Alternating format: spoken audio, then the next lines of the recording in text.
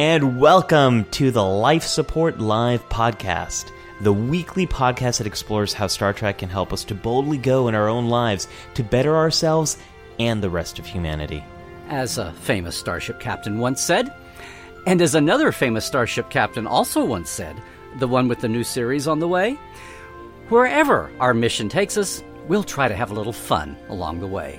Always, always. That's the goal. Hi, everyone. I'm psychologist Dr. Ali Mattu. And I'm Dr. Trek, Larry Nemecek. One of us is a real doctor. And we'll leave it to you to decide who that is. Hey, every Saturday at 10 a.m. Pacific, 1 p.m. Eastern, we record this show live on Twitch, YouTube, and Facebook, with our audience joining in and rebroadcast here as a podcast. If you'd like to join us live, check out the links in the show notes. And now, let's engage with our regularly scheduled program, already in progress. On today's episode, by your request, this was an idea you all came up with and then you voted for. We are talking about burnout. We actually paid attention to. We do. Sometimes we actually listen. A lot of times, Larry, we don't know what we're doing, but sometimes things come together. I think this is going to be one of those really great episodes. We're talking about burnout, what it is, how actually many of our favorite Star Trek captains have experienced it in the stories that we love, and what we can learn from that, what we can do about burnout, and how we can all move forward and do all that boldly going. So welcome. If this is your first time at Life Support Live, Larry, what do we do here? What is Life Support? Well, yes, as you started to say, we boldly go through uncertain times. We look at mental health through a Star Trek lens, or we look at Star Trek through a mental health lens, but we always keep it light, but hopefully you come away with some tips in daily living, and you come away with some new Star Trek background knowledge, and maybe even make a new friend, because we have an awesome community. And if you don't know already, please join in the chat, whether you're coming to us from YouTube or Facebook or even Twitch now. Everybody should see all the questions from the other chats, which is great. So jump in, and we're going to jump in on burnout. And this is usually the point in the show, Larry, where I point to how you can join us on Skype if you'd like to join the conversation. And I realized I forgot to put that on. So let me engineering. I need the overlay. There we go. You know what? We got good engineers here. Very good. Thank goodness we have an efficient crew on our lower decks. Thank goodness. I see what you did there. It was kind of hard not to. It was like a sledgehammer, but. So we would love to have you join the show. Two ways to do that. In the comments below, we are in and out of the comments throughout the whole episode. And then also, you can join us on Skype. If you'd like to join the show and actually be the third window here, that way, you'll be that way. You can join us on Skype over here. Larry, we got, before we get into burnout, it's Comic-Con week. It's Comic-Con at home. And for those of you who remember the genesis of this show, the Genesis device, that guy so sounds like Yoda. I can't get that guy from Star Trek 3. I can't get that out of my head. But neither can I now. Good. My inception is working on you. We did the drinking game already. Okay. Larry and I have always had a connection to Comic-Con. We first met there. We have done many panels together. This show was supposed to be a panel at a Comic-Con, not the Comic-Con, but a Comic-Con. And so, Larry, Comic-Con at home is happening this week, and we both have had some panels. We couldn't get our act together and do a panel together for Comic-Con at home. But Life Support Live. Who thought that idea? And yes, it's called Life Support Live, by the way. I do know the name of my own show. Contrary to popular belief.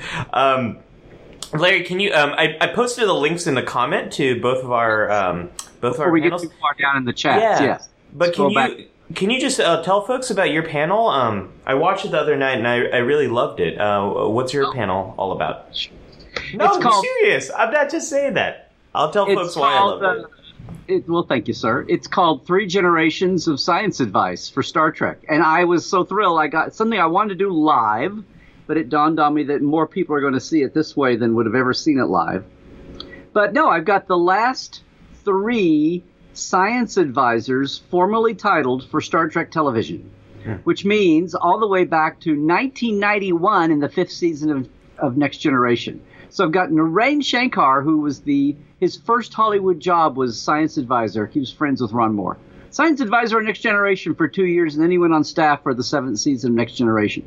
His immediate successor was Andre Bormanis, who then did it for like the entire run of the rest of Next Gen, DS9, Voyager, and Enterprise. But he became a staff writer as well, and up the chain. And they both went on to do all other little things called Cosmos in Andre's case, running CSI in Narain's case, and then now today Andre's on the Orville, and Narain is running a little thing called The Expanse as the top dog there. And then our current... I've heard of that show.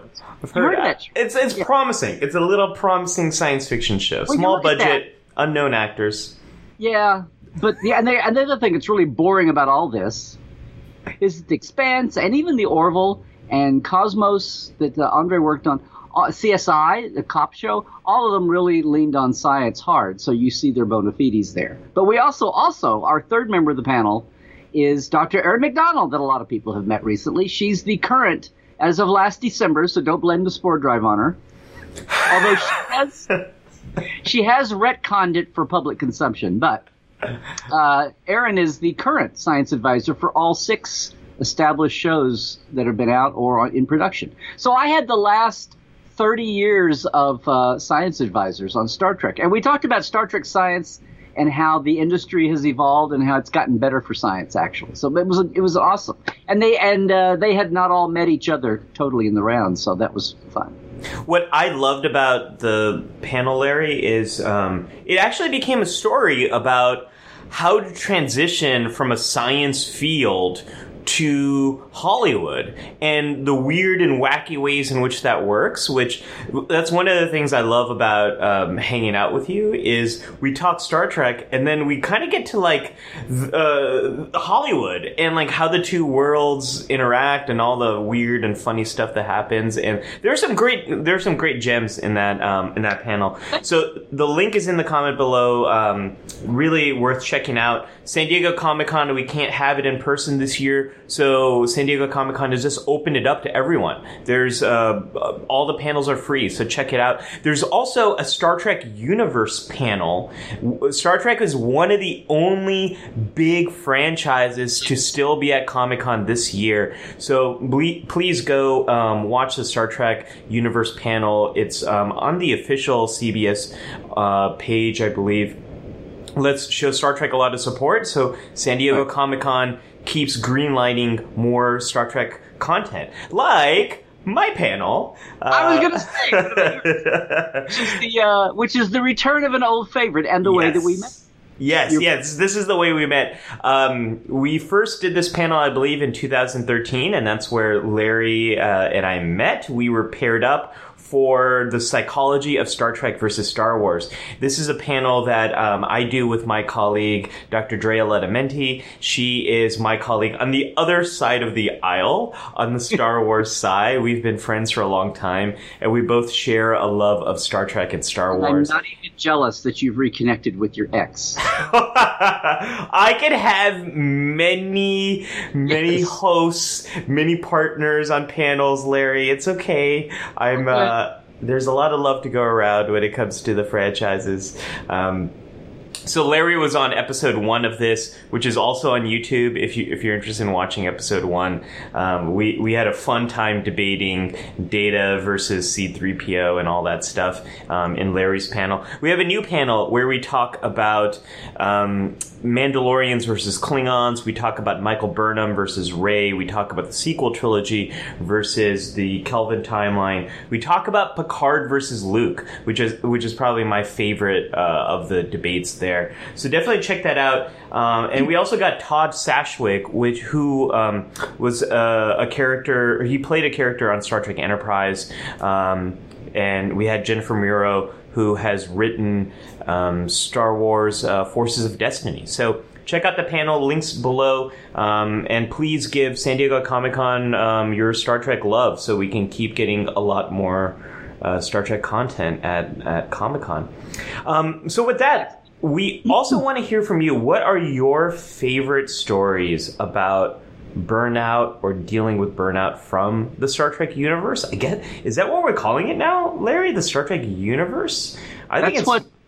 That's what they've trademarked now. They're using in the little logo. Star Trek universe, yeah. It's really more of a multiverse. Now, I'm not a science advisor, but you have the mirror universe, you have the Kelvin timeline. This is a multiverse. It's not a universe. Okay, Just say it. If you want to just overkill, we're trying to attract new fans. We're not trying to run them off. So if you get all complicated and technobabbly right out of the multiverse. Okay, fine. I have to tech the tech. That assumes they're actually going to go back and pick up and use the Kelvinverse for future adventures or something. So I don't know, or do a mirror universe show. I hope so. I think we need one People more. know the Star Trek universe is multifaceted and multi-universed without having to be hit over the head with it. But anyway, plus it's longer and it doesn't fit in the logos. Scott says Dr. Ali seems to have quite a past. Oh, I can assure you, Dr. Trek does as well. There's a lot of stuff in those personal logs, I can tell you that. So let's get started here. We have to have privacy as a topic some week, okay? That'll be our topic week 1 of Star Trek Lower Decks. If you've seen the teaser for it, you know that personal logs play a role there. So let's dive into this. Usually I save this for the counselor's log, but we're talking about burnout, and I think we need to kind of define what the heck we're talking about. The burnout is a real thing, and there's a few things that go along with burnout. I'll talk a lot more about why we experience it and what to do about it when we get to the counselor's log. But to open up here our briefing, I think we need to get a little bit of orientation here to what this topic actually means. So, Larry, let me know if you've experienced this at all, maybe during this pandemic. I don't know. But burnout... Yeah. Oh, go finish your thought. I'm sorry. Burnout incorporates exhaustion, physical exhaustion, mental exhaustion. You feel detached from sneezing, however. Oh, and bless you right there. That would be a good antidote to burnout. Making sure your body still functions. You're physically exhausted, but you're also detached. You might be detached from your body. You might feel detached from. Your body. You're not actually detached from your body. This is not a TOS episode about Spock's brain. But you might feel detached from your work, from people around you, like you're going through the motions, but it doesn't really quite matter. You might feel very ineffective, like the stuff you're doing, you're not really making much of a difference. Like, why bother? You might also feel no sense of accomplishment. Like, again, your work is not making a difference. And to put it very simply, everything you're putting in, it doesn't feel like you're getting out what you should be getting out. That's what burnout is. And Larry, this was not a topic you and I came up with, but as we started thinking about it, we realized there are quite a few characters in Star Trek who have experienced burnout, and we kind of realized that maybe you and I are experiencing some burnout as well. Oh, listen, I mean, seriously, I have noticed my mood the last couple of weeks. It's like even the first 2, 3, 4 months, it was like, okay, get stuff done. Okay, help people. Okay, unique chance. Okay, and it's like I got several things done on my I got my taxes done. I got some money came in. I got my new computer ordered finally. And the last couple of weeks, I think it's finally hit me. It's talking about that disjoint a little bit, that disconnection. Mm-hmm. So anyway, I'm glad that burnout was suggested as a topic, because you know what? I was starting to run out of ideas for this shit. No, I'm kidding. But burnout was timely. It was timely. And everybody, we are keeping an eye on that. We're not to hailing frequencies yet, but we are keeping an eye on the chat. And I just wanted to say a shout out to my business coach and friend, Jess Joswick, was with us at least for a little bit there. So anyway, it's good. I'll be keeping tabs in the chat. But yes, tell us all about it, Dr. Ali. Burnout. Yeah, well, it's across all Star Trek. It is all across Star Trek, and we're getting some great feedback in the comments about Season 6 of Deep Space Nine. Nathaniel was talking about that. Libby mentions Ferengi love songs on Deep Space Nine when Quark burns out. That is a great pick. I totally forgot about that one. And Scott also mentions the immunity syndrome. I was going to say that's the originals. We were thinking about an original series episode that we couldn't quite put our finger on right out of the gate, and that's what it was: immunity syndrome. But as you and I started talking, Larry, it became so obvious that some of the major captains have all experienced burnout in one way or another. And the first name that came to mind is, of course, the first captain. Well, kind of the first captain, if you don't. The first lead captain. The first lead captain. Well, the first lead captain in the series. Star Trek's Kirk, James T. Kirk. So how does Kirk experience burnout? Larry, it's the films, I think, completely bookend a story of burnout. Starting with the motion picture, Kirk gets promoted. He becomes admiral. He no longer is in command of the Enterprise. And then he's actually been admiral for a couple of years. He's been admiral for a while. Yeah. When we see him, he's already been admiral. And then there's a critical scene in The Wrath of Khan that I think kind of summarizes it, and you talked about it very beautifully in our pre-call. Well, it's one of my favorite scenes because it's really a McCoy scene, but no, it's I've always loved the line that the whole damn it, Bones, tell me what you really think. But it's right after McCoy, and I believe we have a clip from it. There we go. Well, we don't have a clip. We got an image. Well, this is what we used to call a film clip. Used to be a still because you like a film. Oh, yeah. You were a clip collector. You just got a bonus that's a great factor right there. He says, get your command back before you join these antiques that you've got here, basically. And it's he's chewing him out for what his lethargy is about right here. And he's become detached from the work that really gives his life meaning and purpose. He's become detached. He doesn't really see that much value in him being an admiral. He so quite misses what he did. He doesn't feel like the work he's doing has the same impact that it did before. And it's almost like that's the key to the whole thing. I mean, I'm not a real doctor, but I couldn't help but think.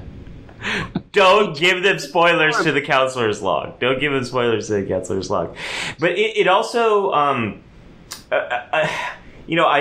it's one of my least favorite Star Trek films, but I think there's some really great nuggets of wisdom, of psychological wisdom in it. And in Star Trek Generations, we see Kirk clearly tell Picard in the Nexus, don't let them promote you.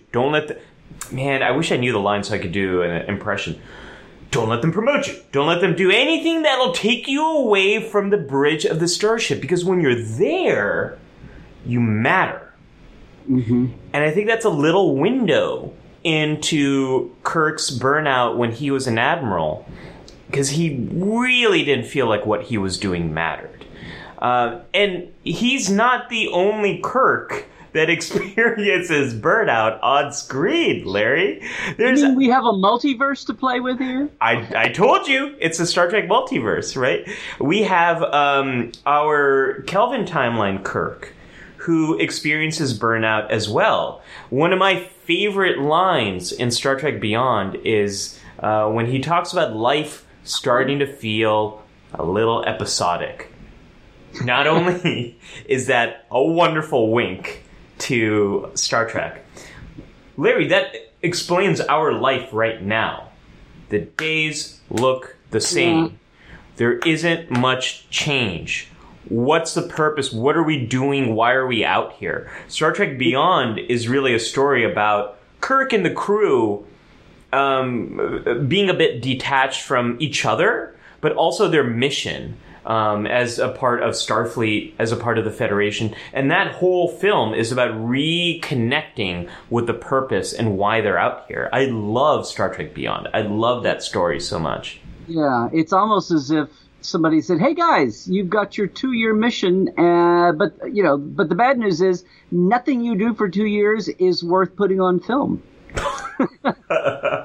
So,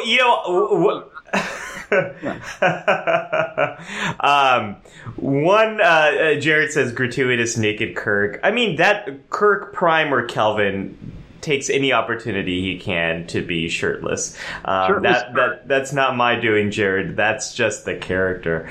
That's an original series drinking game line. Yeah, shirtless Kirk. Shirtless Kirk, right?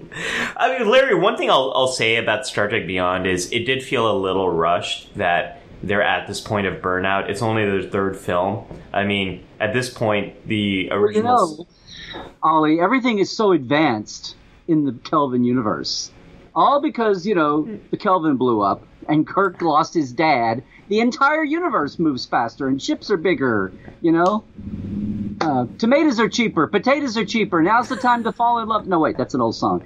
But no, everything moves faster. So as you were saying that, I was like, yeah, even the burnout. What took Kirk until his Admiral days, happens when remember the overly promoted, he's a kid and he's burned out already. It's a sad universe to live in. It's just sad. You thought the mirror universe was tough. This is the mentally tough one. Clayton is arguing that I'd say Pike was showing signs of burnout in the first pilot when he and his doctor are chatting about being tired of being captain. Clayton, whoa, my goodness! Another captain! We have another example of a captain from the same era, Larry, who is also showing some of those signs of detachment and potentially getting burnt out. That's a great pick, Clayton. I love our comments section. I love this community. You all are so cool. I can't wait to have our live in-session life support retreat. It's going to be awesome. But let's my coach Jess just has a great question. How do characters deal with over-identifying with their jobs? Is that a source of burnout for them? Ooh, that's great. Too much work at work when you live at your work like they do. Yeah. We're going to get into that in the counselor's log. That is, it's a great... I'll give you the quick answer to that. Is oftentimes when you are overly connected with one part of your identity, and that part of your identity starts to not go so well, you're more vulnerable to burnout, as opposed to people who might be well connected with 2 or 3 parts of their identity, their communities, the things that give them meaning. So you're absolutely right. Being overly connected with your mission as a captain or as a Starfleet officer, if something bad happens, you might be struggling with that. And we're going to see that with one of our captains from the Delta Quadrant. But before we get to that, I wonder what captain that could be, Larry. Captain Ransom. He was so... Yeah. You're right. Well, he's experiencing a lot of stuff's going on there. But I want to talk about one of my top 3 episodes of Star Trek, top 3 of all time.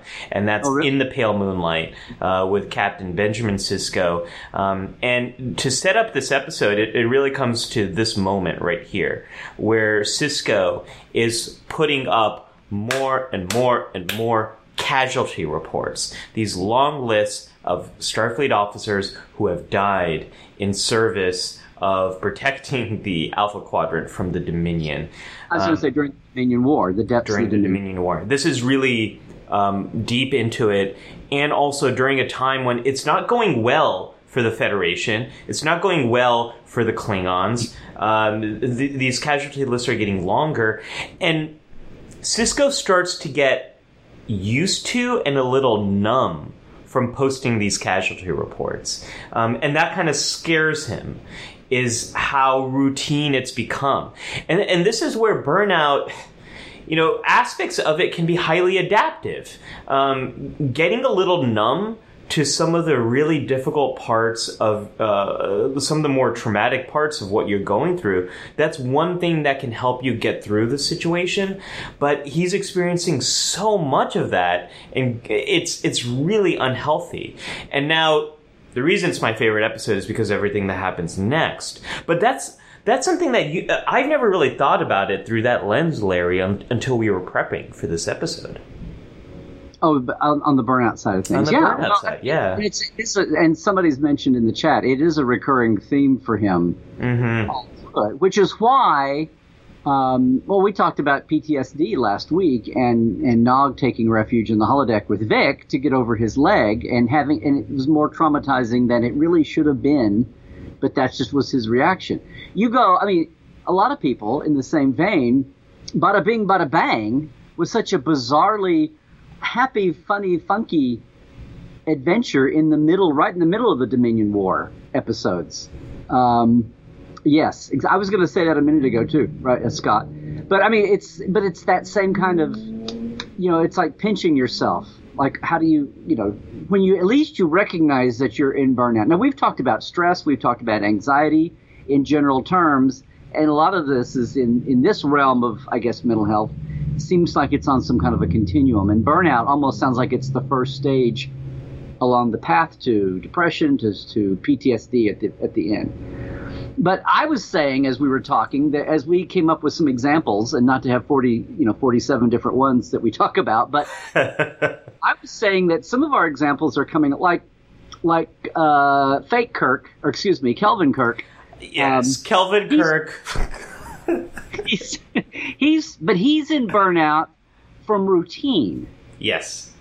And we're talking about Cisco being in burnout in some of the other cases, and Pike, even early Pike in the cage. Although they had a ruckus, they had a fracas on the Rigel colony, Rigel 7A. But some of those were kind of like mundane routine where you lose track. But then we've got these they're not mundane and routine, they're life and death cases, like Dominion War. Yes.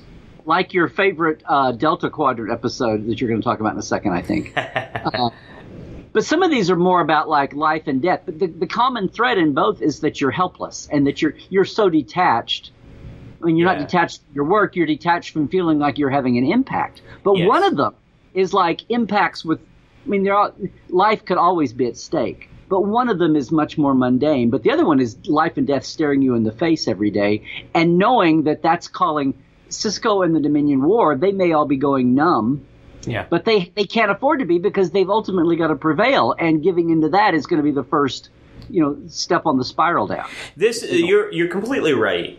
That so it feels like burnout. Yeah, you could have job burnout and just go home and yell at your wife or your husband. Right. But, I mean, there's so many pathways to burnout, and what I think that shows us is how. I'm going to tie back to that in the counselor's log, because that actually gives me hope, Larry, because the solutions that we have to burnout can help people who are both on the front lines of the Dominion War, as well as someone who is feeling the rut of the monotony of their life, like Kelvin Timeline Kirk. And it's very important for us. Like 2020 Earth citizens. Well, exactly. I mean, exactly. That's why we're talking about this now. There are so many reasons why people can be experiencing burnout right now.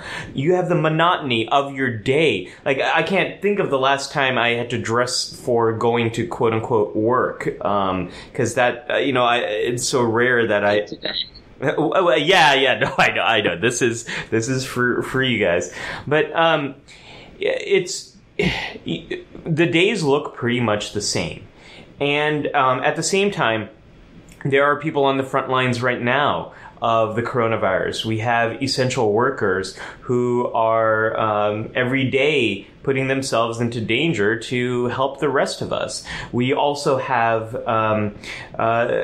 there's police brutality, there is trauma, there is so much divide. There are so many reasons why you might be feeling helpless yourself. Like, hey, look, I'm putting on a mask, I'm sheltering in place, I'm following the rules of my country, and we know that this is a global audience and every country's in a different state.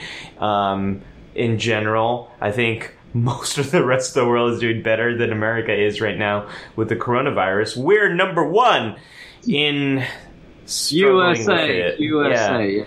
Yeah. But it's a lot of people might feel helpless. Like, why am I doing these things if it's not helping, or I don't even know what to do? There's is there any hope? A lot of parents are struggling with what to do with school now. There's no right answer here. It's very easy to experience burnout for so many different reasons right now, and that's why we wanted to talk about this.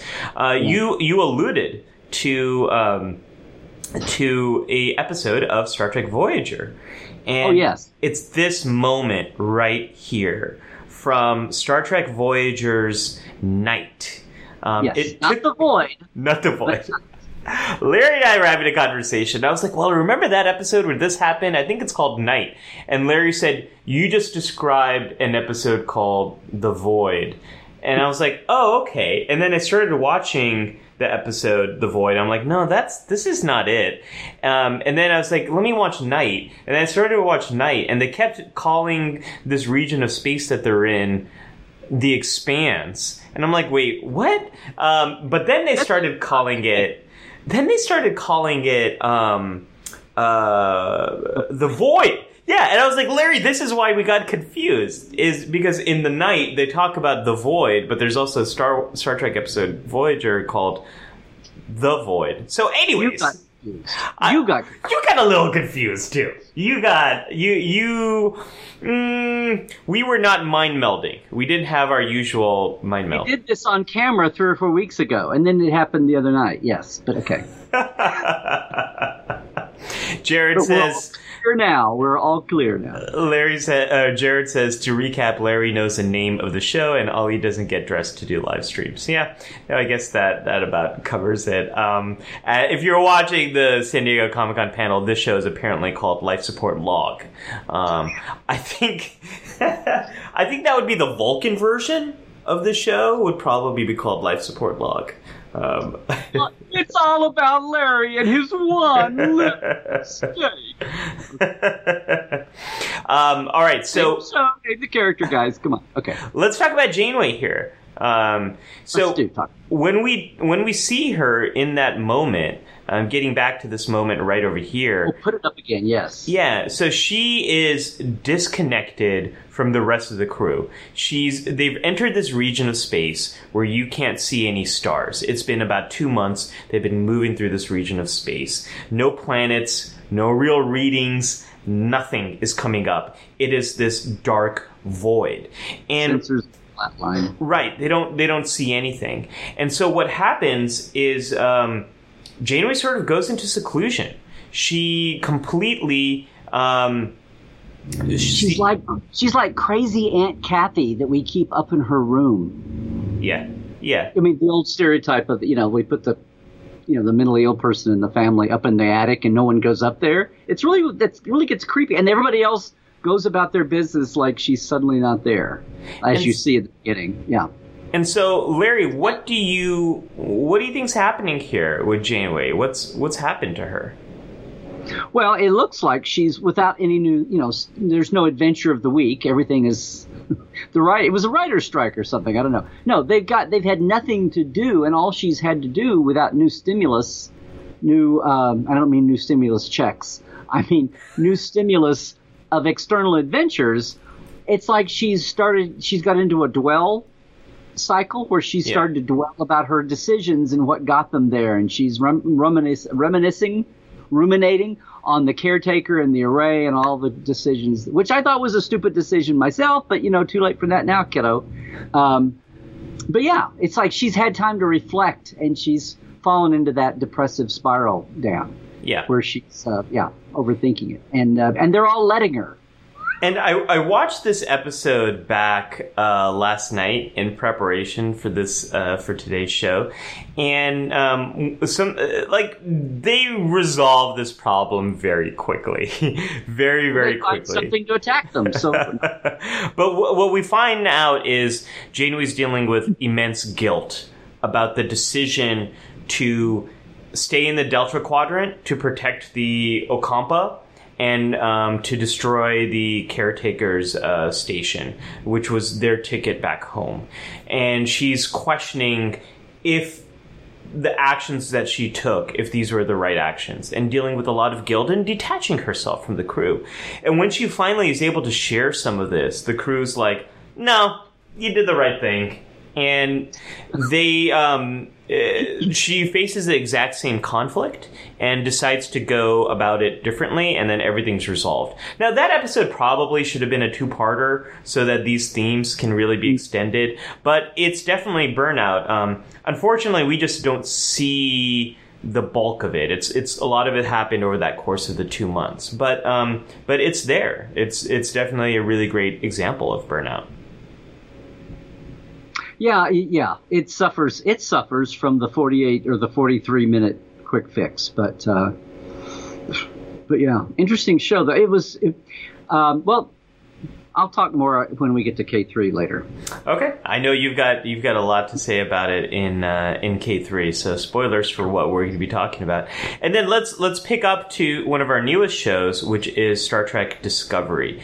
And this image right over here, as Michael Burnham is released from prison, she is on a shuttlecraft on her way to Discovery, and she has this very, what we call in mental... She doesn't know she's going to wind up on Discovery. Oh, yeah. Right. She doesn't know. Yeah, she doesn't know what's happening right at that point. She has this, what's called a very flat affect. It's almost like no emotions is the emotion.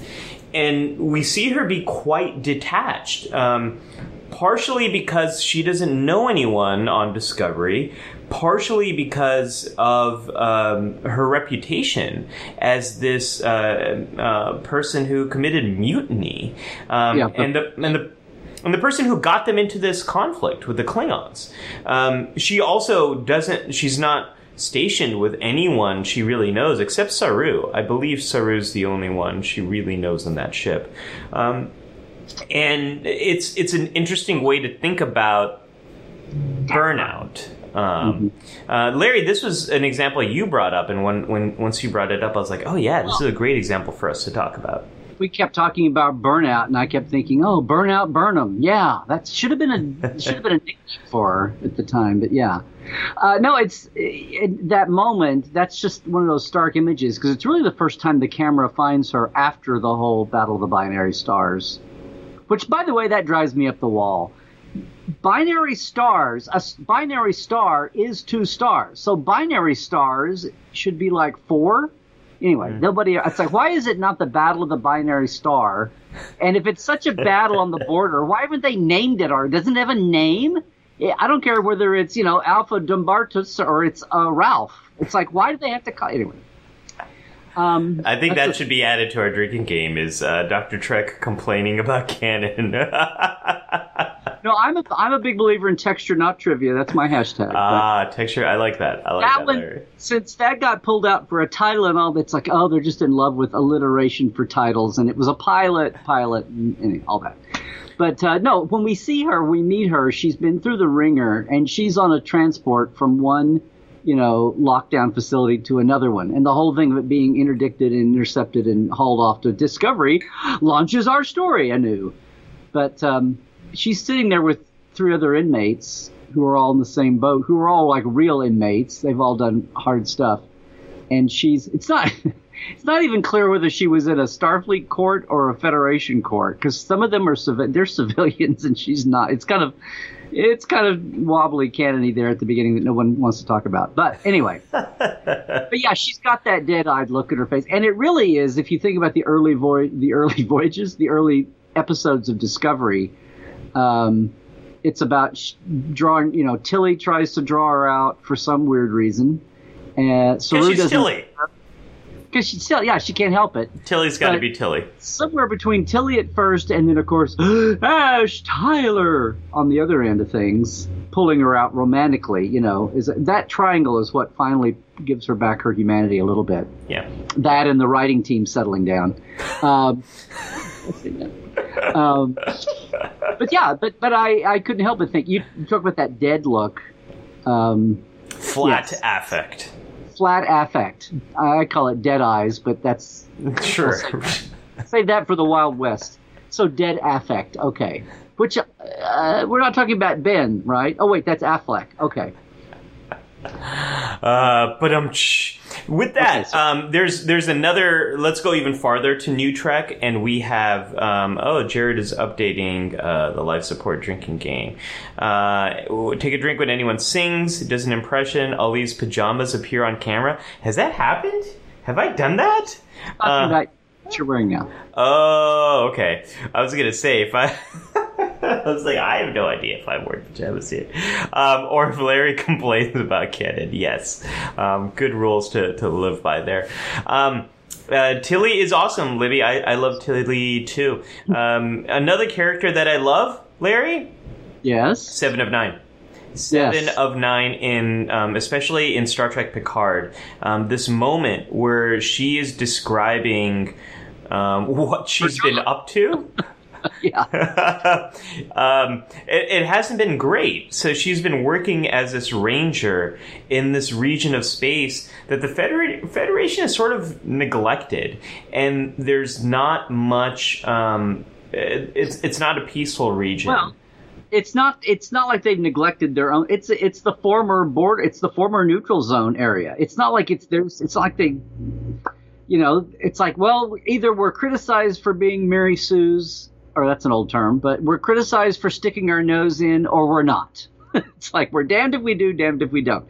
And people, when they were first watching Picard unroll week to week, and it wasn't totally obvious at first. Obviously, at first they're all on Earth, but the Borg cube and all of that action that happens eventually and winds up with the Soong android world. That's all kind of in the old border region of the former Romulan Empire. So it's kind of in a no man's land-ish area. So yeah, don't worry about there's no law and everybody's, pointless refugees. That was the point. That's part of the problem. Yeah, and there's a lot of real-world parallels there with what happens when a sovereign power might dissolve, or there might be some type of catastrophe that occurs. There's a lot of examples of that in history. You can go back to the Soviet Union and the breakup of that, and we see in Star Trek VI, it's about trying to prevent a catastrophic failure of the Klingon Empire. But we see that in more recent history with refugees that have been fleeing conflict. And some say scientists are very worried about how climate change might impact countries and create new refugee patterns where people are trying to flee because of environmental disasters. So that's how the Syrian Civil War started. Yeah. The Syrian Civil War started over farmers leaving the drought areas and going into the cities and then being cracked down on and not getting any relief and rebelling about not getting relief from the government, and then which was despotic dictatorship anyway. Yeah. And then I think Star Trek Picard has something to say about that. And the problem I have with Star Trek Picard is it has a lot to say about a lot of things, because you're right. There are these different phases. There's the Earl Grey phase, which is the first 3 episodes on Earth. Then there's this middle chunk that we're talking about. And then there's the Soong android chunk of the story. But I still love it. But Jerry Ryan's Star Trek Chunky. That's what we're calling Picard. Jerry Ryan's 7 of 9 gets some wonderful character development here. She has lost the only family member she ever had. Icheb has been really brutally murdered by her ex-lover. Wow. And she's working in this region of space that used to be the neutral zone, used to be the border of Federation space and the Romulan Empire, that really got dissolved because of the events in Star Trek 2009. See, Star Trek Multiverse. Call it a multiverse, folks, not Star Trek Universe. I need to start a letter writing campaign to CBS. This gets to what you were talking about, Larry, about this is sort of an integration of both aspects of burnout in a very hopeless, catastrophic, difficult situation, and also burnout in terms of routine, and is what I'm doing making any difference at all? And it's right there in this image where she says it's hopeless and pointless and exhausting. I mean, that's burnout. That is feeling I like thought that would help if I kept I thought I would stick that on this time. Yeah. Good image capture, Larry. That's probably my favorite. It gets to it right there. That's what so many of us are feeling, is like every day, okay, another one. It feels hopeless and it feels pointless and it is exhausting. That's a really great pick. There were some comments, and we had a troll that popped in from Twitch. I'm sorry about that for anyone who had to see that. But we Scott had to go to support some of his family who's in the hospital right now. So Scott, hope everyone is having a speedy recovery there. But before Scott left, he also mentioned Burnout in Enterprise's third season during Damage and Forgotten, and that's during the Xindi arc, which is similar to going through similarly through what Sisko experienced in The Pale Moonlight as well. So we have so Janeway we didn't talk about Year of Hell, which is more on the life and death war. What would you expect them to feel kind of situation? Yeah, but Janeway, but that's that same mold too. Zahir has a great one here, talking about Field of Dreams, DS9, the Vulcan serial killer with the fancy bullets, and he says Vulcans burn out too, and it's not pretty. No, it's not. It's not pretty. Absolutely. Sorry, you had Libby up there. I did have Libby, and I'm trying to find her comment. Clayton, I'm going to get back to Libby's comment, but before that, Clayton says it would be interesting to see stories told about other ships and the depression and isolation, perhaps even suicide among those crews, the dark side of wearing that uniform. I don't know if Star Trek Lower Decks is going to give us the dark side of wearing the uniform, because it is the first Star Trek comedy, but I do think Star Trek Lower Decks, because it's not a first contact ship, it's more of a second contact ship, I think they're going to have a little bit more flexibility. And because it's an animated series, they're going to have a little bit more flexibility to take some risks that you can't with the flagship of the Federation, or one of the most advanced starships with bioneural gel packs, or a ship on the front line at the gateway to the Gamma Quadrant. They're going to be able to take some risks here with that. So I hope we get that with that. Star Trek, dark humor. Nathaniel says a lot of parents are finding themselves taking on caregiving roles that they had farmed out to others, like teachers. Yeah, so burnout here, just in terms of exhaustion, of you are working from home, you are also now a teacher, a PE instructor, a babysitter during the exact times when you're trying to work, and also you might be taking care of elderly parents who are highly vulnerable. A lot of parents are experiencing a really high level of burnout. And here's Libby's comment. I'm working from home and there's seldom a change to signal the beginning and end of the workday. So I've been figuring out ways to change this. Although it's seldom in work clothing, I do try to get dressed before I go to work, quote, go to work in the morning, even if it's in jeans and a t-shirt. And now I have an iPad, so at 4:30 the computer will go off and I'll move to another chair. Let me bring that back on. Another chair with my iPad. I live in a small space, so I try to stick to a routine, but have special things planned out, even like online, like Life Support Live or a concert player lecture. Libby, you're doing some of the things that I'm going to talk about in the counselor's log when you get to it.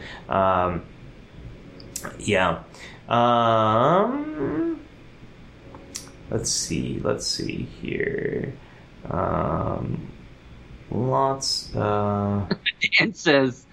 Dan Legge says, the universe literally means everything, which you can't have more of, so multiverse is literally meaningless. But in a science fiction sense. I think, now I'm not a scientific advisor to Star Trek, but the universe is really the observable universe and what we can see. I think multiverse really refers to what's beyond what we can see, the space and region beyond what we can see. Well, quantum universe is overlaying, but not intersecting. Well, and then there's that. Yes. Right. Yeah. So there's the known universe, there's what's beyond the known universe, and there's the potential of multiverses. Yeah. So there you go. Thank you, Christoph Select Leitner 42 for helping us. Thank you for helping us with the our troll. That's why it's taking me a little bit of time to filter through the comments section, folks. I apologize for that. I got through them a while ago. Anyway, thank you. Are we ready to hit the counselor's log? Let's do that. Let's. So we're going to move forward to the counselor's log. This is the part of the show. And get to the counselor. This is the part of the show where we do a little bit of a deeper dive into the mental health aspect of what's going on. And to kind of tee up this conversation, I'd really like to know, are you experiencing burnout? Are you experiencing any of that exhaustion, that detachment? Are you feeling like what you're doing is a little meaningless, like you're not seeing the point of these actions? Let us know in the comments of if you are and how you might be experiencing burnout. So Larry, the very last professional thing I did before the coronavirus broke out is I gave a talk at a big organization about burnout. So when it came to prepping for this episode, this rank amateur part of your life, okay, right. The times where I get where people want me to wear the doctor hat as opposed to the Comic-Con shirt. So this was something that was very fresh on my mind. And as I prepped that presentation, I was not experiencing any burnout as well at all. Things were kind of good. You had a detached perspective. Yes. I had just formed a new business and lined up all this work for the whole year, travel, speaking, gigs, all these kind of things for that new business. And then coronavirus hit and it was all canceled. And so now we're in a very different world. But burnout was very much... You're wasting your Saturdays with me. That's the whole... Oh, I'm always happy to spend my Saturdays with you, Larry, and our community over here. It's the late night preps that I could probably skip out on because you and I are way too overcommitted. But one of the things I looked at as I was prepping for that was the real impact of burnout. And we talked about all those things that incorporate burnout, all the things that go along with it, the exhaustion, detachment, feeling ineffective, not seeing any accomplishment or purpose to your work, feeling like what you're putting in doesn't match what you're getting out. And one of the things that I was struck by is just how much burnout can really impact your health. So burnout has been linked to increased risk of heart disease, of stroke, diabetes, infertility in men, sleep problems, not to mention a wide variety of psychological problems like anxiety and depression and all of that sort of stuff. And so scientists have been trying to figure out, well, what's the connection here? How do you get from burnout to an increased risk of like infertility and heart disease? How do these things happen? And it seems like when someone is experiencing burnout, their stress system is overactivated and stays active for a very long time. We're not really built for that. Our ancestors, if they were being chased by a lion, their stress system would be activated and then they run away and escape and then stress is gone, or they're trying to run away, escape, and they try to escape and they don't. And then in that case, it doesn't matter if you're stressed or not. But that's kind of the way we're built to experience stress, is for these small moments of when there's something you need to do, and then you do the thing and it's gone. Yes. Yeah. We're not... Yes. Yeah, the ancients weren't expecting, primitive people weren't expecting sustained days and weeks and months of war or stock market crashes or pandemics or like whatever. studying for exams, all of that kind of stuff. So with burnout, your stress is overactivated for a long period of time. And if stress is overactivated and not really dealt with, and one of the best things, by the way, if you want to deal with stress, one of the best things to do is to talk to someone about it. It can undo some of the effects of stress on your body if you connect with other people. But if your stress is overactivated for that long, it can wear away your tissues in your body, and it does impair your immune system. Overactivation of stress for a long period of time, it does make your immune system less effective. So scientists think that this is the way in which burnout is so related to physical problems. The more likely you are to experience burnout, the less equipped your body is to repair itself and heal itself. So I was going to say that now you're into the realm of people looking at the pandemic, people looking at COVID-19 and saying, why is it so much more deadly among people of color, low-income communities? And it's almost like if you've got no buffer in your life, if you're on the edge and living in stress from not enough money or whatever your socioeconomic problem, if you're on the underclass, that's stressful to live there, even if you're putting the best face on that you can, because that's where you feel like you're stuck. But that's also why, and not to mention the fact that they've probably got less access to healthcare. Yes. Yeah. So but all of those reasons are why the pandemic is ripping a bigger hole in those communities. So marginalized communities, people of color in the United States, I can't speak for other countries because I haven't been following that news as much. But in the United States, yeah, Larry, it's less access to healthcare. It's also more likely to people from marginalized communities are more likely to be the essential workers who have greater exposure and less likely opportunities to work from home. And these are largely communities that have already had less access to healthcare, have been underinsured or haven't had insurance. And you're also speaking to chronic trauma. When you experience systemic racism or when you don't have the community support you need, when you're not living in a well-equipped suburb, that can take its toll on you over time. And this is one of the ways it can take a toll. So what do we do about it? Linda said, you're describing my life, all related to stress.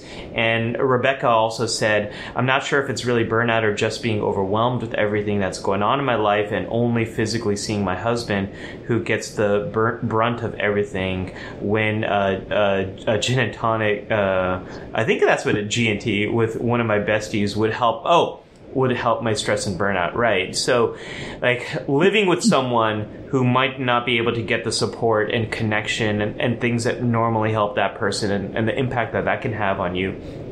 I mean, a lot of you here in the comments are talking about this exhaustion.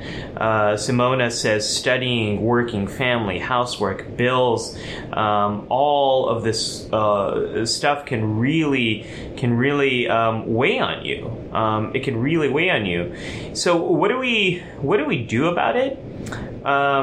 One more. Susan says, I've been on the edges of burnout for a while. My work is progressing, Social Security disability cases, and there's so much material. Even leaving the office, I have difficulty leaving it behind. Yeah, absolutely. That's the other thing. A good friend of mine, he's working at a company here. He's able to work from home, but a very big chunk of his company has been laid off because they're dependent upon other businesses hiring them. Other businesses are struggling, so they haven't been hiring my friend's company. My friend's company has then laid off a lot of their employees. So while my friend is very grateful that he has a job, his workload, Larry, has gone from here to here because now he's doing the work of like 4 people. So he's working... he's often working 6 a.m. to 8 p.m. straight through. And because he's working from home, people seem to be less respective of his time than when he was at work. So he's booked all those hours. He's not able to take a lunch break, anything like that. So a lot of people are overworked, overwhelmed. And then those who don't have a job, there's the stress and worry about that. So what do? Well, we can't be stress-free. You can't eliminate stress from your life. And it's very hard to find any sense of balance right now. So that's not the way to think about it. So the opposite of burnout is not, a self-care day. It's not about just taking a break from everything. The opposite of burnout is connection. The opposite of burnout is connection. So what do I mean by that? Larry, everything okay on your end? I'm sorry, I'm just trying to get a little balance back in my life. Okay. There we go. I'm glad. Oh no, I lost my connection with you. There you are. All right. Not to make fun of any of this, but yes, it's true. It's true. We're getting people from the comments here. Yeah, everything everybody's saying. We're all there. And I was going to say we did talk about. We had stress as a topic early on. Yes.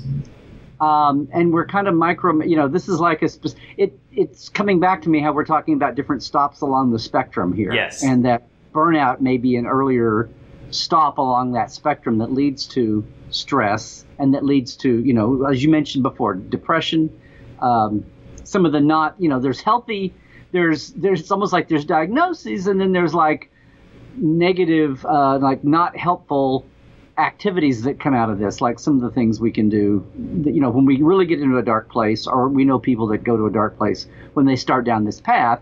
And it's almost like burnout is one of the first stops along the way. So even though I feel like we're repeating a little bit about what we said before, we're kind of focusing in on, would you agree? We're kind of focusing on more of the root of some of the bigger issues we've talked about already. Yeah, this is often my challenge when we get to the away mission, the part of the show where you can take and apply some of what we've talked about to better your life. We're looking at a lot of similar things from different angles and different lenses, and I think that's just really really interesting because there's so many ways we can experience all this stuff, and what we come out of is often similar. It's a similar kind of strategies that can help, and you all will see that when we get to the counselor's log. No, that's this right now. When I meant when you get to the away mission. So the way to get through burnout is really connection. And so what do I mean by that? Connection to where you are. So for a lot of people, something that I talk about with burnout is how to be at work when you're at work and at home when you're at home. Now, Larry, one of the challenges with coronavirus, many of us are doing that in the same place. If you're able to work from home, your work is at home and you are at home. And you don't have that separation. You don't have that transition. So here we need to do what Libby actually mentioned earlier, which is as much as you can have like one corner of your home or one setup or one dress for when you're doing your work things, and then to physically separate from that when you're no longer doing that work. It's easier to be present for work if you have to go somewhere, if you have to leave your home. Yeah, it's extremely hard at home.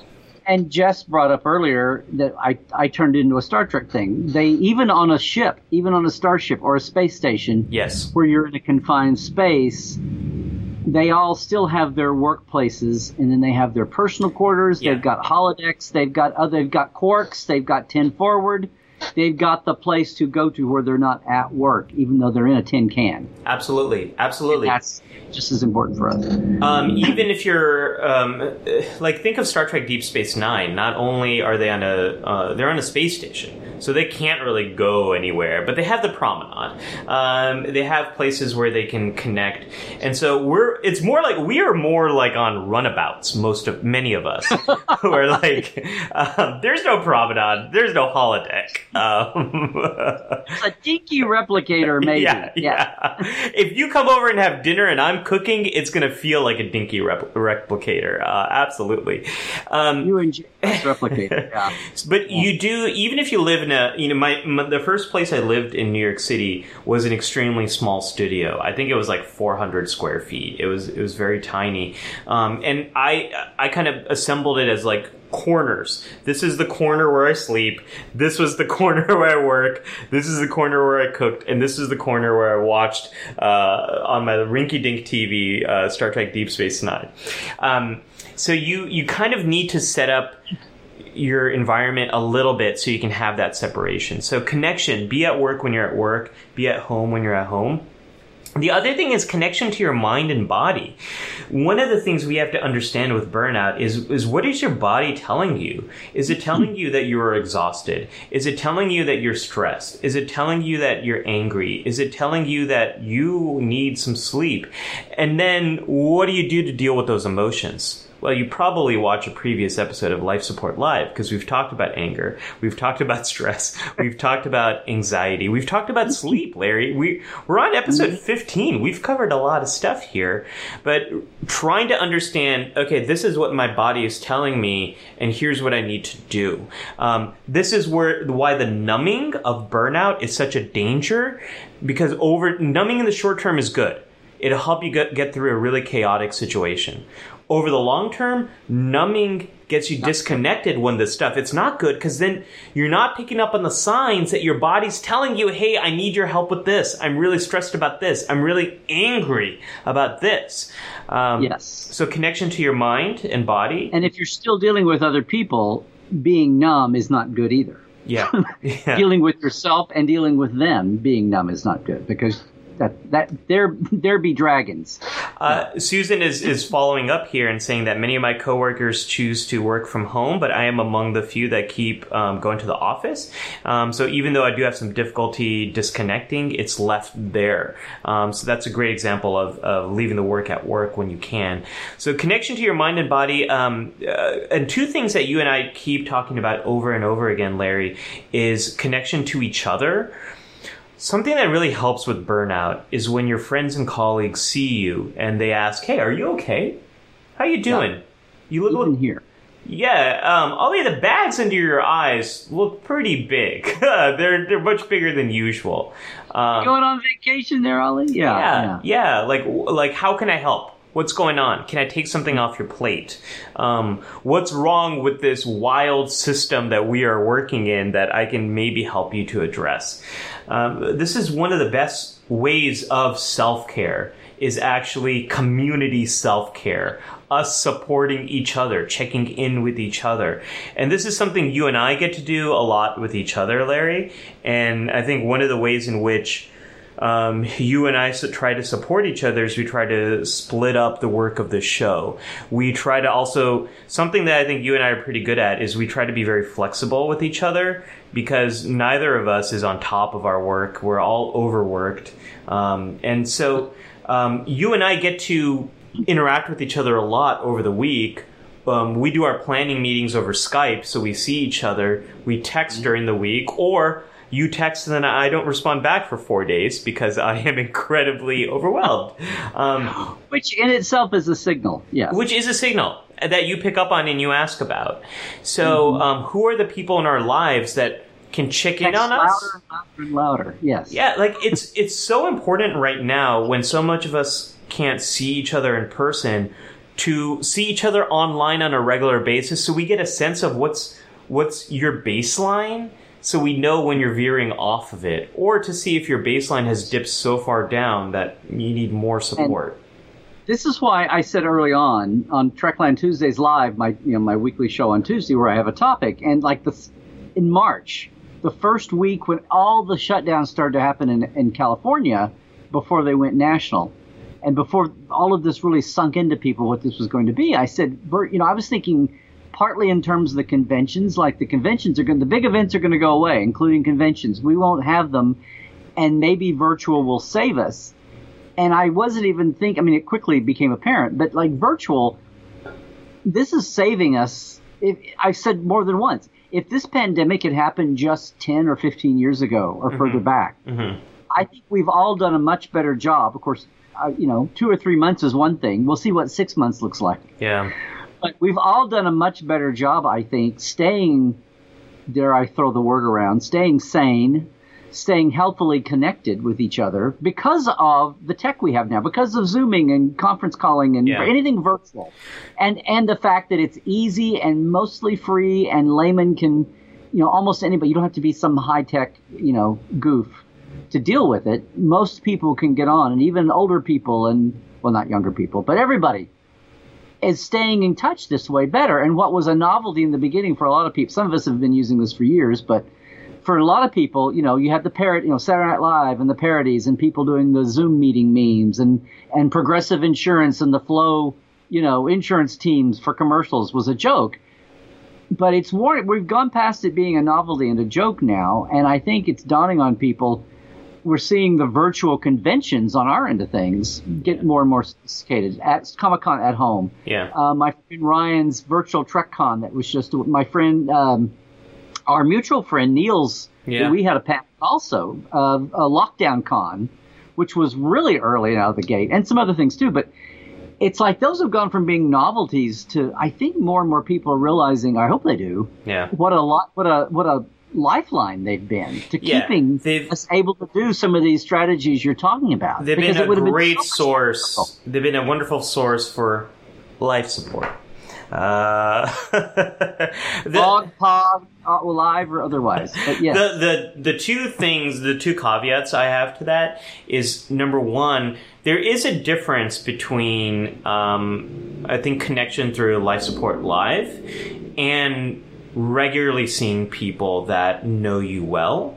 So I think over here, what people are getting hopefully a sense of is the last point I have, which is the connection to purpose and meaning and connection to things that you love that have a larger impact, connection to community.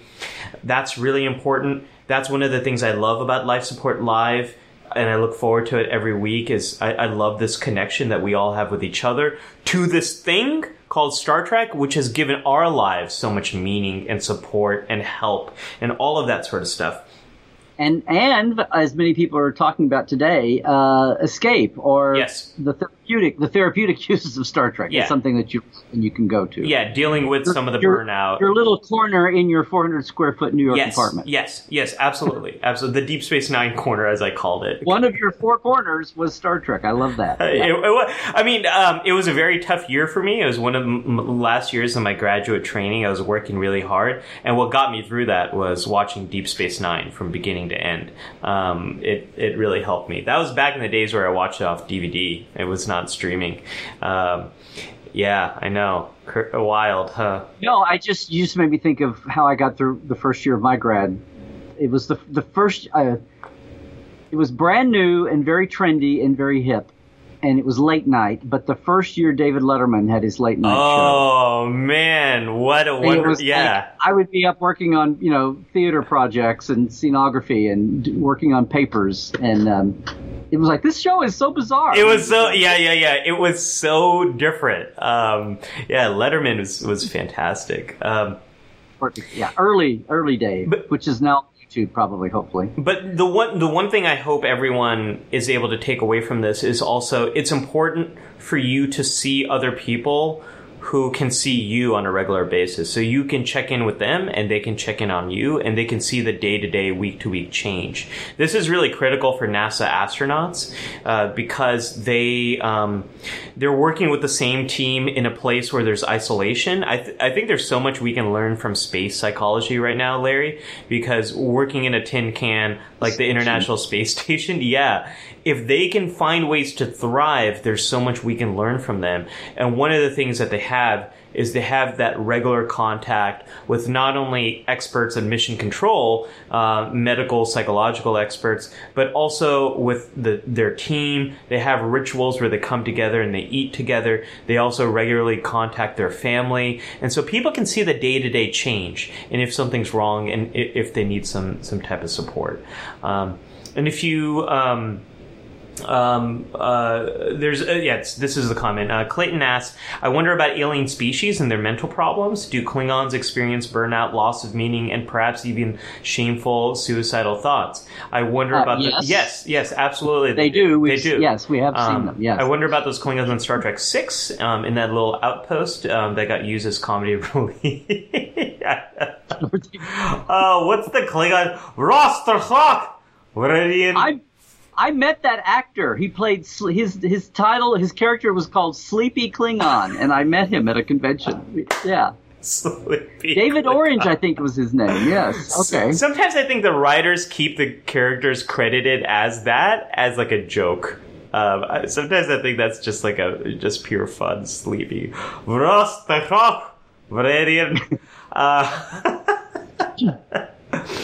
No, it sounds like, I think what you're saying there is there's also a difference between, we were talking about, and I'm so glad you feel the same way about this show and our communities. I've really, when we started talking about this and the corona hit, I really wanted to jump in, and some of my coach Jess was on our circle, our entrepreneur circle, across many fields and different types of servicing, was all about jumping in and trying to help our communities and not worry so much about expanding our companies as just trying to help our communities and our audience. And I jumped in with 2 programs, and this was one of them. And I've had to hold off on Nonfiction Fridays. We did about 14 weeks, and then I wanted to pull it back and do something differently. And I wanted to put all my energy into Life Support Live for right now. But partly that's because it's so rewarding. And aside from how we might grow our platform here, aside from all that and improve it and do all the tweaks, I just enjoy the engagement. But it's also what I get with my Portal 47 community and all the communities that my Tuesday Live bunch, and a lot of them are here with us today. And I invite everybody to come over to either one of those. But it really, having that keeps you fresh anyway when you work at home. But like right now, it's like everybody is in that tin can attitude, and just having this. Yeah, there's the check-in with people to see how you're doing. I think you were differentiating that. But this whole thing about keeping in touch with it, and we all feel like we're in survival mode. And a lot of us, between work and income or the lack thereof, and dealing with different hats, being caregivers, being school teachers, wherever we are, living with our mates 24/7, where we used to have a little bit of away time. But but also keeping the things that finding, even though we're all in, like, for lack of a better word, survival mode, and still trying to do our jobs, but still survive at that, and much less survive at just day-to-day life. But what you said, I hadn't really thought of in that way, but still finding at least a thread or a lifeline into something bigger than ourselves. Yes. Yeah, it's keep that inspiration thread going, because if you just, because that's a sure sign. Maybe you're maintaining, but that's a sure way to be at danger of going down the spiral down. Yeah, there's a lot of work and home, and now I've lost my work-home differentiation, and there's a lot of pathways into burnout, and there's a lot of pathways out of burnout. And while the experience of burnout is similar across, whether you're on the front line of the Dominion War, or if you're neck deep in the or knee deep, neck deep, which one? Well, they're both bad. But I thought you were.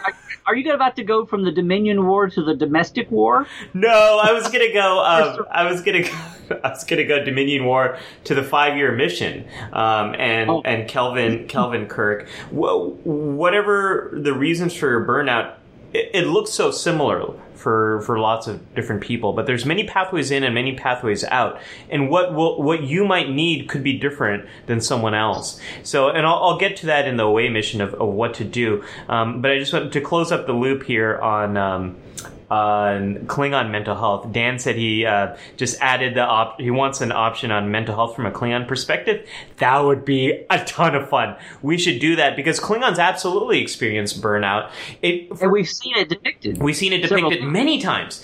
And for Klingons, it's often about meaning and purpose. Their meaning and purpose is to be a warrior, to bring glory to the Klingon Empire. And when they're just on a desk job, this job brings no glory or honor. No blood wine will be drank for my paperwork.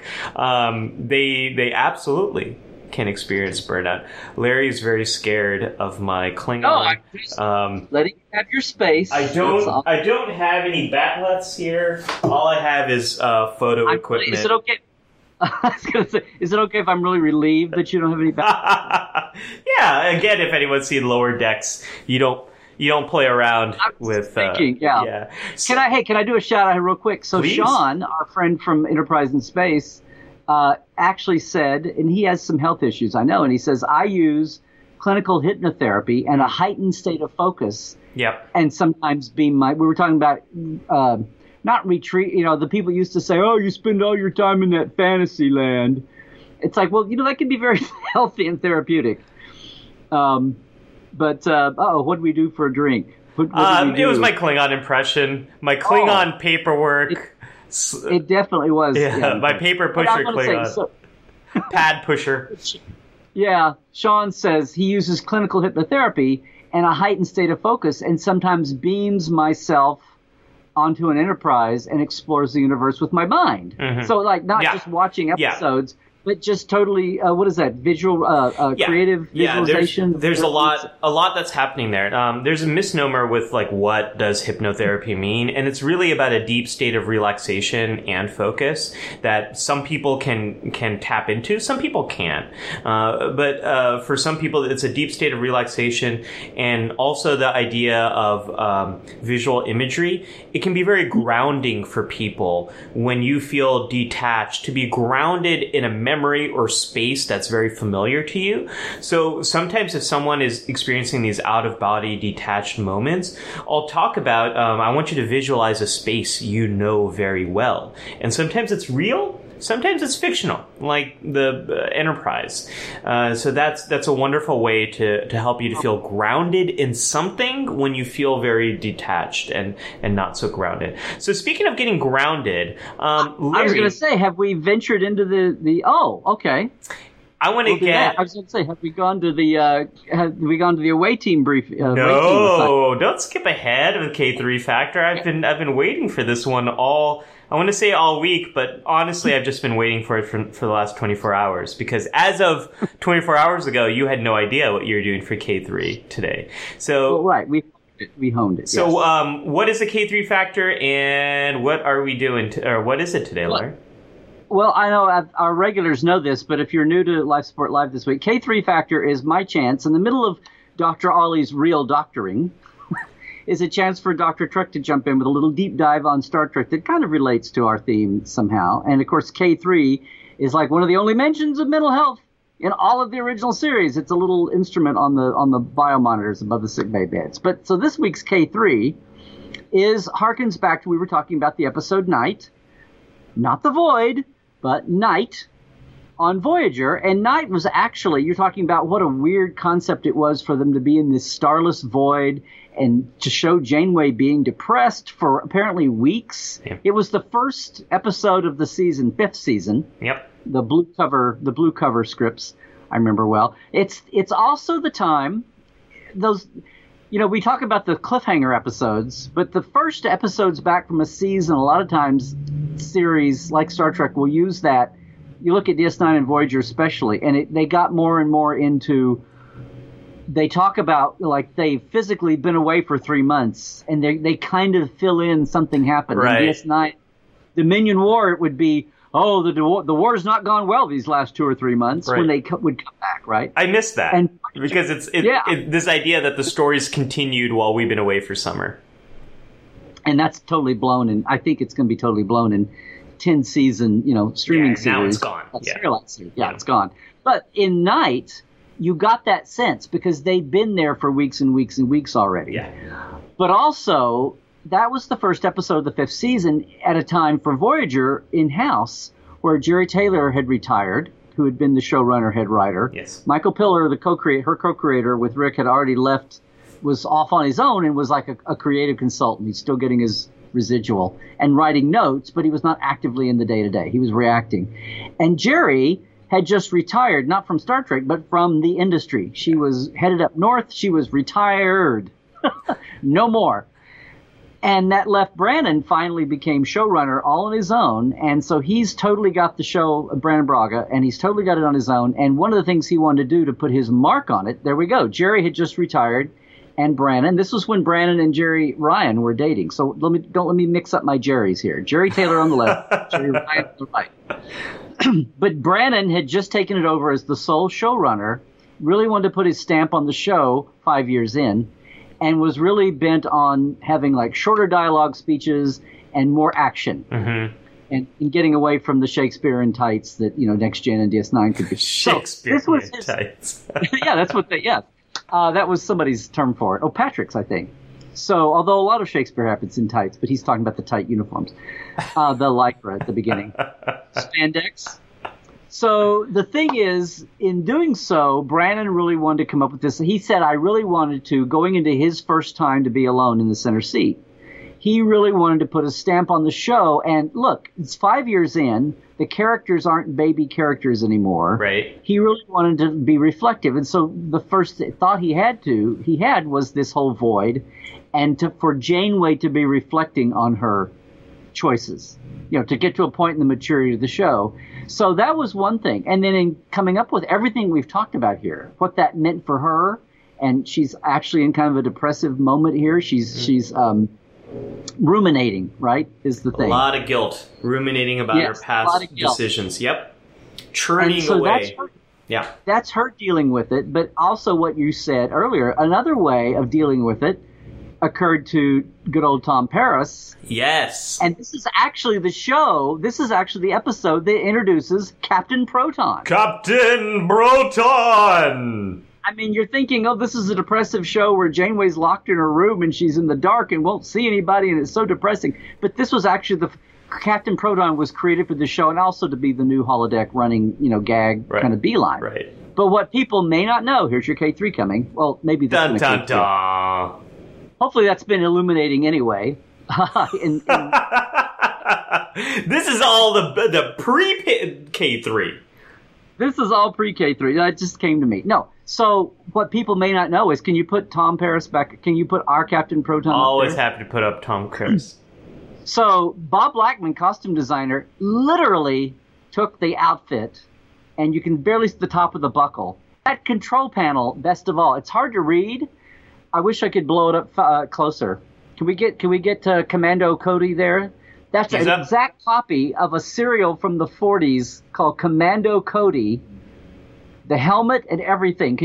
I wish, but the knobs on his jetpack, they literally they're identical. Off. They say up, down, on, off, fast, slow. Wow. Literally. But what's cool is, in a Hollywood that doesn't ever build they don't even build cheap things. They just want to keep reusing them. That was reused in another serial called Zombies of the Stratosphere. Can you put that one up? That also featured the exact same. Oh no, that's the last one. No, go. Oh no, this one. Yes. So there's Zombies of the Stratosphere using the same jacket, and look who's next to it. That's our Satan's Robot, only in 1940. Not only was it reused for a silly serial called Zombies of the Stratosphere that we just saw, now pop me up there with the two guys, the two henchmen. Yes. Do you recognize the guy on the left? It looks like a familiar person. It's Leonard Nimoy. Yeah. Yeah. Okay, just to bring this all full circle in a weird way. Wait, so what's this thing? There's your K3, huh? What are we looking at right here? He's one of the henchmen from one of those serials. They would show 10-minute chapters on Saturday mornings in the theaters. Yeah.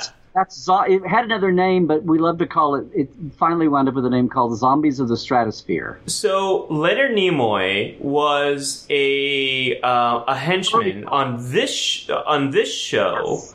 It was a movie series. Yes, used the same uniform from this show, which it influenced directly the uniform for this show. Well, if you want to summarize it, yes. Larry, that is a pretty good K3 factor. What that? How did you pull this together? Like 24 hours ago, you had no idea what you were going to talk about here.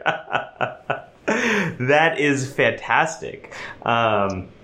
Oh my gosh, I love that guess K3. years later, Brannon's first shot out of the bow, and when he was in the solo seat, is still making an impact. So there you go.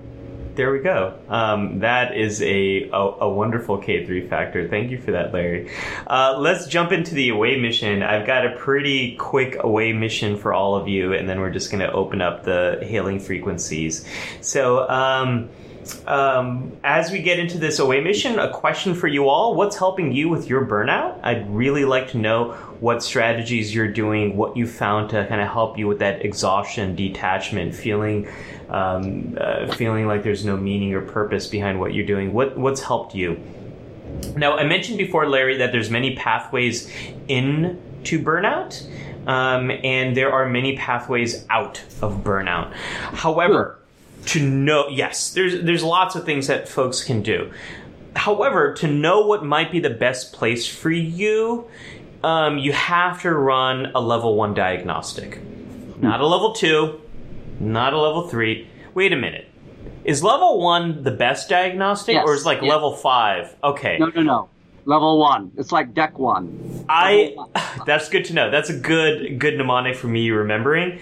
I had a debate with my friends on my Star Trek Adventures role-playing game about this. We had my character my character is a first officer, and ran a diagnostic, and then we didn't know, wait, should it be level 3 or should it be level 1?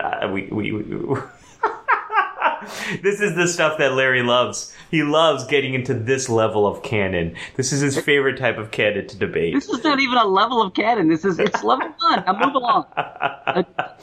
We couldn't remember, and I tried looking it up in my technical manual. I couldn't figure it out. It may have been post-technical manual, but anyway. I think so. There's a thing called Memory Alpha.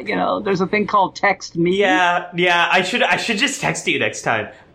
If you want to know what happened, is I ran a level 2 diagnostic with a type R modification. So that's how I got around that. That's my favorite bit of Technobabble. There's an episode, maybe Larry, you remember the exact episode, but there's a episode where Jean-Luc Picard, I forget, I think Geordi or Data are saying something. They're like, oh yeah, blah, blah, blah, blah, type R. And then Jean-Luc goes, type R!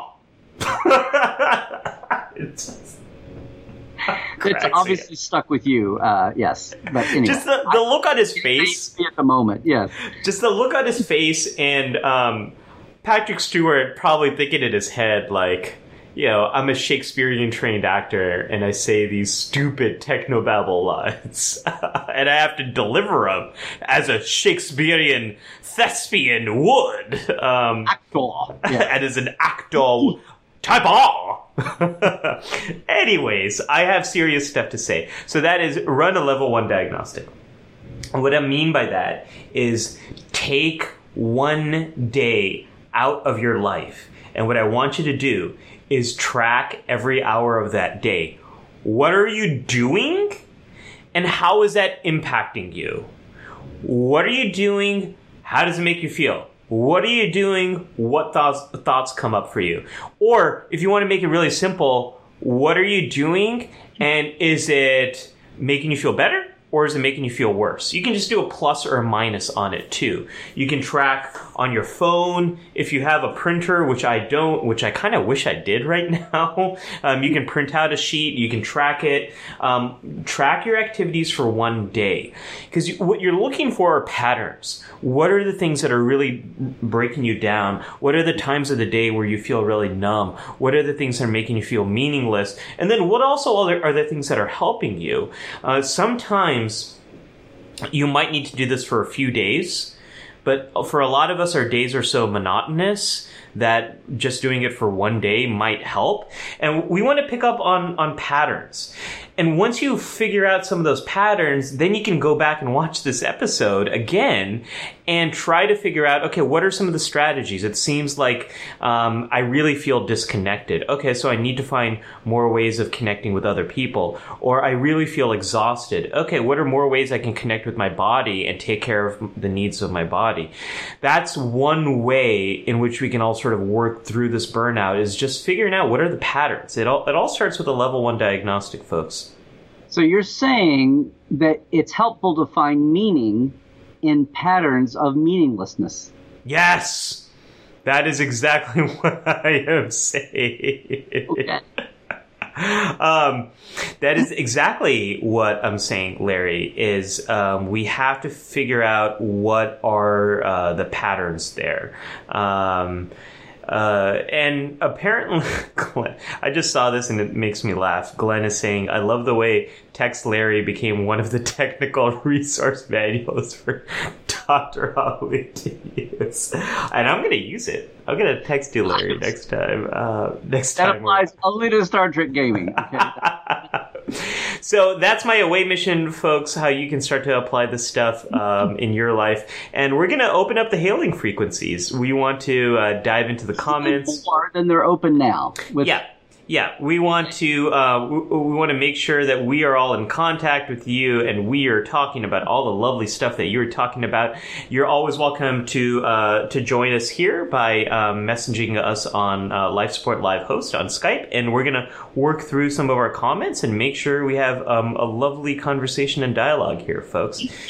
Larry, any comment you've been itching to get to? Larry likes to work from the top down, and I like to work from the bottom up of the comment section. Usually we kind of meet in the middle at some point. It's a metaphor for life. I start at the top, and Ollie starts at the very bottom and go, no, I'm just looking at some of the folks talking. We've got some folk between Jared and Libby. We've got people whose her dad's parents were like the one-offs, and the one cop in town, the one sewer worker in town, and I've lost the thread of about how that interfered with work, and talking about how work and life early on saw how work and life were mixed in and had to separate that, and how sometimes it wasn't always easy to do that, and people multitasking, and Simona saying people need more support from the artist and the musician to help with stress and anxiety overwhelming for many of the people. So there's something I want to say there, which is there is a bias in our culture here in America, this idea of pulling yourself up by the bootstraps. What does that mean for those of you who are not American? What it means is you fix your own problems and you make it better. And that's a big American bias. And one of the things when we're reaching this level of a crisis, sometimes we need systems around us to do things differently. Something that has been helping a lot of people, Larry, is the extra unemployment benefits that people have been getting, because it's been just enough for a lot of people to still pay rent, to buy food, to do all that sort of stuff. That is set to expire soon. So when it comes to burnout and exhaustion, sometimes we just need support from our governments, our local, state, federal government. We need them to do things, because otherwise we are helpless to resolve some of these things ourselves. So I don't want to give the message that, oh, you can fix it yourself, because sometimes what we need is advocacy, standing up for what we need, we want, and getting that support from our leaders. Yeah, I'm trying to think of the phrase. We say not the stoic individual, or the there's that American phrase that's misleading. Yeah, there's a many. The whole the self-made millionaire, but even more in a. Right. Yeah. I was talking to a friend of mine who works in the tech startup scene here in Silicon Valley. and he works for a company that funds a lot of startups. And every time a company has had a big success that they've helped launch, they always joke around and they're like, another overnight success story out of Silicon Valley. And they laugh because the stories of most of these companies is failure, launch something, doesn't work, try something else, failure.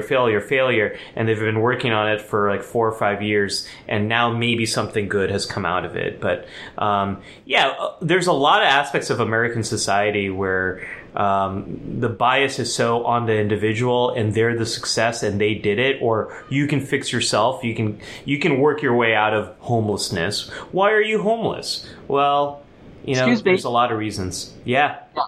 Guys, I have to go deal with a technical issue. Yes. So I'm going to leave it to you here. If you want to go single screen, I don't know if I'll go single screen for the next few minutes and make sure we get to some of the comments. For the rest of the day, then it's been great, and we will see you later if I don't see you later. Yeah. Thanks, Larry. Good luck. Okay, thanks. Yep. While I boot Larry off of Life Support Live, let me kick him out. There we go. And we are back here. It is Ali Matu presents Life Support Live as hosted by Ali Matu. So I want to work my way through some of your comments here. Libby says, when the weather is cooler, I'm hoping to take a few days off work and go camping. Arkansas, fun fact, when I was a kid, I thought there was 2 states. There's Arkansas and Arkansas, because I didn't realize that that's how Arkansas is spelled. Fun fact from my life and times. Arkansas has a diamond mine that is a state park. Oh, wow. I had no idea. It's one of my happy places, whether I'm actively diamond/rock hunting, or can you still find diamonds in there? Are you serious? Or just sitting, watching others. I can't do a lot of activities I normally do, like flea market, picking, etc. But I think the relaxation will help me. Libby, one of the things I'm so grateful for is living in Northern California. There are a lot of big regional parks around me that are just about half an hour, 45 minutes away. And it's a place where I can go and I can safely socially distant and also be connected to nature. It's been a huge source of support for me because I get a sense of connection to this larger world that I can safely engage in. And that has been just really helpful for me in keeping me from or helping me manage some of my burnout. William, we're always reading these. We might not always mention them as we're working through our show, but we're always reading your comments. And again, very much apologize for the troll that we had earlier. We're going to hopefully work on some of the troll came in through Twitch, and we'll hopefully work on some of those issues for next week. Libby has another great comment here. Libby, I am always so thankful for your mental health assists on this show. Just because I'm working from home doesn't mean I shouldn't take a day off. This is something that I've struggled with is... I often feel like I am overworking myself, and a lot of work that I do is very meaningful, and so I get a lot out of it, but I also get very exhausted from it. So one of the things that I do is Sunday I am not allowed. I do not allow myself to do any work at all. So Sunday I kind of clear the day completely just for me and my family. And this is one of the reasons why we moved Life Support Live back a couple hours. It used to start around now, and we moved it a few hours earlier, is because my daughter is better able to just be alone with my wife during the morning hours, but in the afternoon she gets a little restless and we need to go outside. We need to do something to get her out of the space, and it just helped to improve my quality of life to move it earlier as well. So we all need to do some things that get us a little bit of time away from all of this, and that's really harder during the coronavirus when many of us are working from home. Rose says, mostly not sure what to do, but today I'm just putting my feet up and watching loads of DVDs. After yesterday, my body's telling me to rest. Rose, I love that you are connected to your body. You're listening to your body, and you're understanding that my body needs rest. A term I just learned yesterday is ancestral self-care. What did our ancestors do to take care of themselves? How did they deal with burnout? And one of the big things is rest, is listening to your body. Your body's exhausted. Your body is hurting. It's in pain. Standing and sitting all day, it actually, it can be very difficult for your back when you're sitting in this position. So something I've been doing, I've been getting a lot of back pain. So I bought this $10 and $20 back rollers, and I slide on those just to work out my back a little bit every day. And I used to only do it at night. Now I do it midday, and it's a great way for me to listen to my body and respond to the needs that my body has. So I love that you're taking rest, and I love that you're connecting with your body. Dan says the arts community can help too. And I think right now, the community that is so helping all of us is the arts and entertainment community. They're giving us some distraction. They're helping us to connect with stories that get us some perspective on what's happening in the world. And the arts are definitely making it easier for us to get through. Glenn says, speaking of burnout, I used to keep my head buried in my computer until I was a zombie when I was working from home, which I've been fortunate to do for 14 of the last 16 years. I've since learned that I can step away from a while and just go back to work later in the day, evening, weekend as needed. Glenn, that's a great piece of feedback. And I think those of us who have had experiences working from home have so much to offer and share with people for whom this is a very new thing. This is a very new experience. So I really appreciate your perspective there. If you have any tips on what you do to get a little distance when you're working from home, let us know. I'd love to get your feedback on this.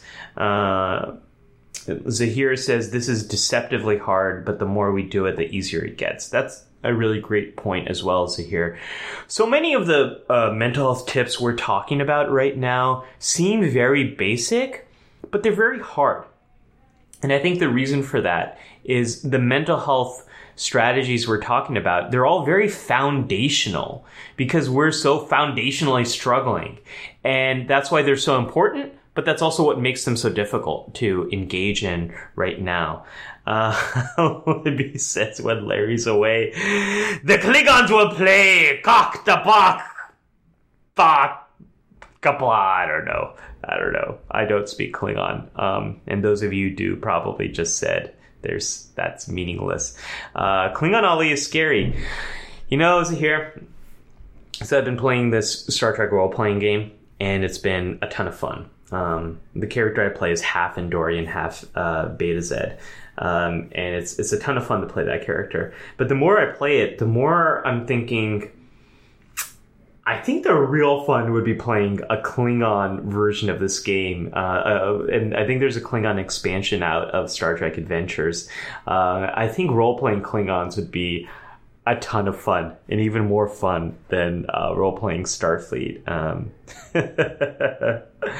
Wow, really big diamonds in Arkansas. I had no idea.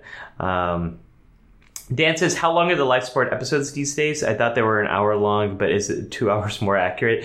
You know, we aim for 90 minutes, and we aim to at least get through the material that we have in 90 minutes, and then we like to save the extra time just for open conversations, the hailing frequencies. So folks who have limited time, hopefully they can know that if you stick around for at least an hour and a half, you'll get through most of the material. And then if you need to leave, you can feel free to, but we try to at least get through all the main comments in the hailing frequencies section. Libby, the crater of Diamond State Park. So I'm going to have to, a 6-carat was found a few weeks ago. Most are much smaller. However, I've been going for years and haven't found one. It's finders keepers. Wow. That is amazing. I had no idea we had that in the United States. Rebecca has to go. Thanks for being here. Good luck getting the milk. Hope that works out for you. Let's see. Libby says, I've had a bad back from 3 car wrecks. Oh my gosh, Libby, I'm so sorry.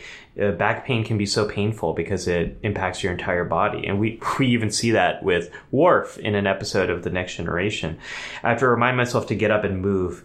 I check my snail mail, put a load of wash in, take out the trash, things I do after work. If I was in my office, I'll be up taking mail to the mailroom, etc.